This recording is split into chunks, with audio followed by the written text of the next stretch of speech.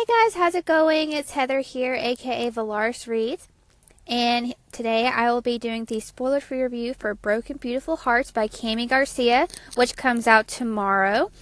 So make sure to check your bookstores then.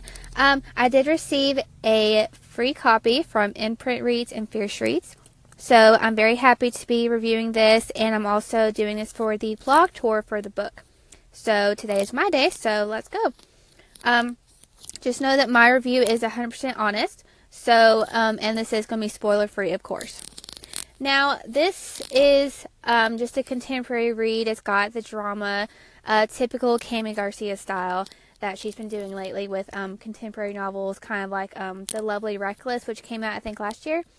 And, of course, you guys know I'm just a sucker for these kind of things. Like, you know, the boy meets girl, there's all this drama, secrets, and then they fall for each other, and they kiss, and do other stuff, and then the secrets come out, and etc., and there's a happy sort of ending. So, of course, this book has that. There are a lot of details and descriptions regarding emotions. There's mainly sadness, drama, and then there's fear. And there's not really much details about, places or things. It's mainly about emotions, especially with what these characters are doing. This is a fast read, but that's kind of good. It goes by really fast, but you get a lot of details. There's a lot of stuff that happens. And of course, with every contemporary read like this, there is your typical bitch, who is called April. So, we'll get to that later. I want to talk about Peyton, the main character, the female character. She is processing the death of her ex-Marine father who died while in Iraq. So she's got this fear of, tunnels and stuff because that's how her father had died. She thinks he was, crushed or something. So right now she is going for a scholarship at UNC for soccer. And she's really, really good, except she ends up hurting her knee because her stupid, aggressive boyfriend, who's on steroids, causes her to fall. And turns her into RoboCop, quote unquote, because she's got this humongous brace on her leg now because of that. So, yeah. So, because of this, she swears off boys because she doesn't trust her judgment about people. And, of course, with the male character Owen, that kind of messes things up.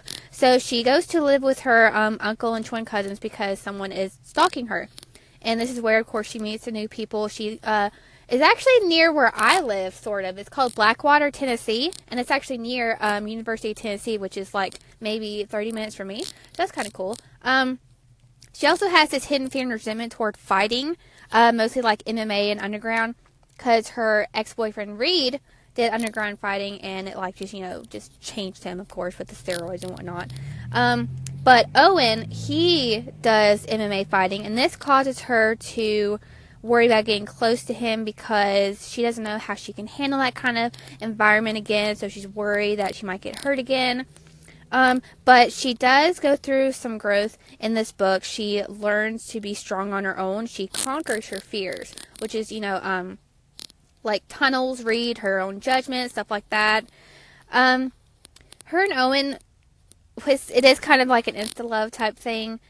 It happens pretty fast, but there were moments where I was like, should they really be doing this that quickly? But you know me, I'm still a sucker for it, so whatever. It was still good. It was hot. But what I mean to say is, they make a good pair, so I really liked it. Owen, let's talk about him. By the way, if this goes over 5 minutes, because I know there's a limit for this, I will just do a part 2, which will probably happen anyway because I'm at 4 minutes. But okay. So let's talk about Owen. He's your typical hot guy, of course. He's kind of described like the kind of guy doesn't belong in high school. He looks like Fabio. That's what I put down in my notes. He looks like Fabio in high school, just got the long hair. And he's got the pegs. He looks hot. He's got the strong jawline, your typical bookish boyfriend type thing. But underneath all that hard exterior, no pun intended, he has a crazy secretive life. And I'm going to talk about that in the part 2 of this review.